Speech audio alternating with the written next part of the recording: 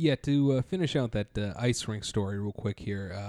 The ice rink itself was going to cost $10 million, and a lawsuit by two of his neighbors was put out, and this was in 2009. And the reason was because he was skirting zoning laws because it would prevent a non-residential construction in the area. So what his solution was to put a one-bedroom apartment in the basement of the hockey rink. That was how he was going to make it. So it was like, no, that's a place to live in, that hockey rink over there. And so, did that work? yeah, the judge dismissed the case last month. He dismissed it with prejudice, meaning the legal battle is officially over. I mean, like, so, you know, this guy chose to spend $10 million. By dismissed it with prejudice, do they mean that he was paid off? I mean, listen, the InsideMonkey.com blog might be insinuating that this judge was paid off. The issues with Robbins Rink compelled officials in Kreisgau to change its zoning ordinance. It now requires the new construction to have at least 50% living space.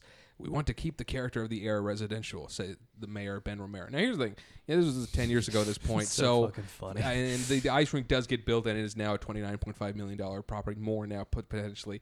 But the reality is that two rich people were like, man, fuck that rich person. He wants to build a ice hockey rink next to us. And they couldn't beat it because they were like, man, I don't want my rich neighborhood to have a recreational sports field in it.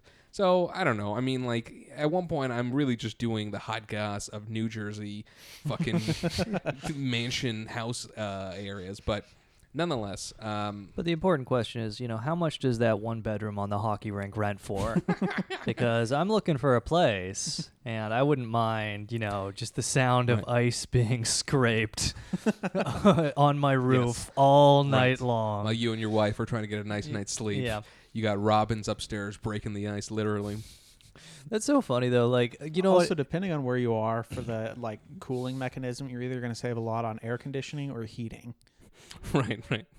You know what I was thinking? Like, we talk about all these different categories of billionaires. We should add another category is disputes with a zoning board, because there have been just some fascinating disputes with zoning boards with billionaires. And this is actually a pretty innovative solution, is like, I'm going to build a fucking one-bedroom apartment and call it a majority one-bedroom apartment ice rink.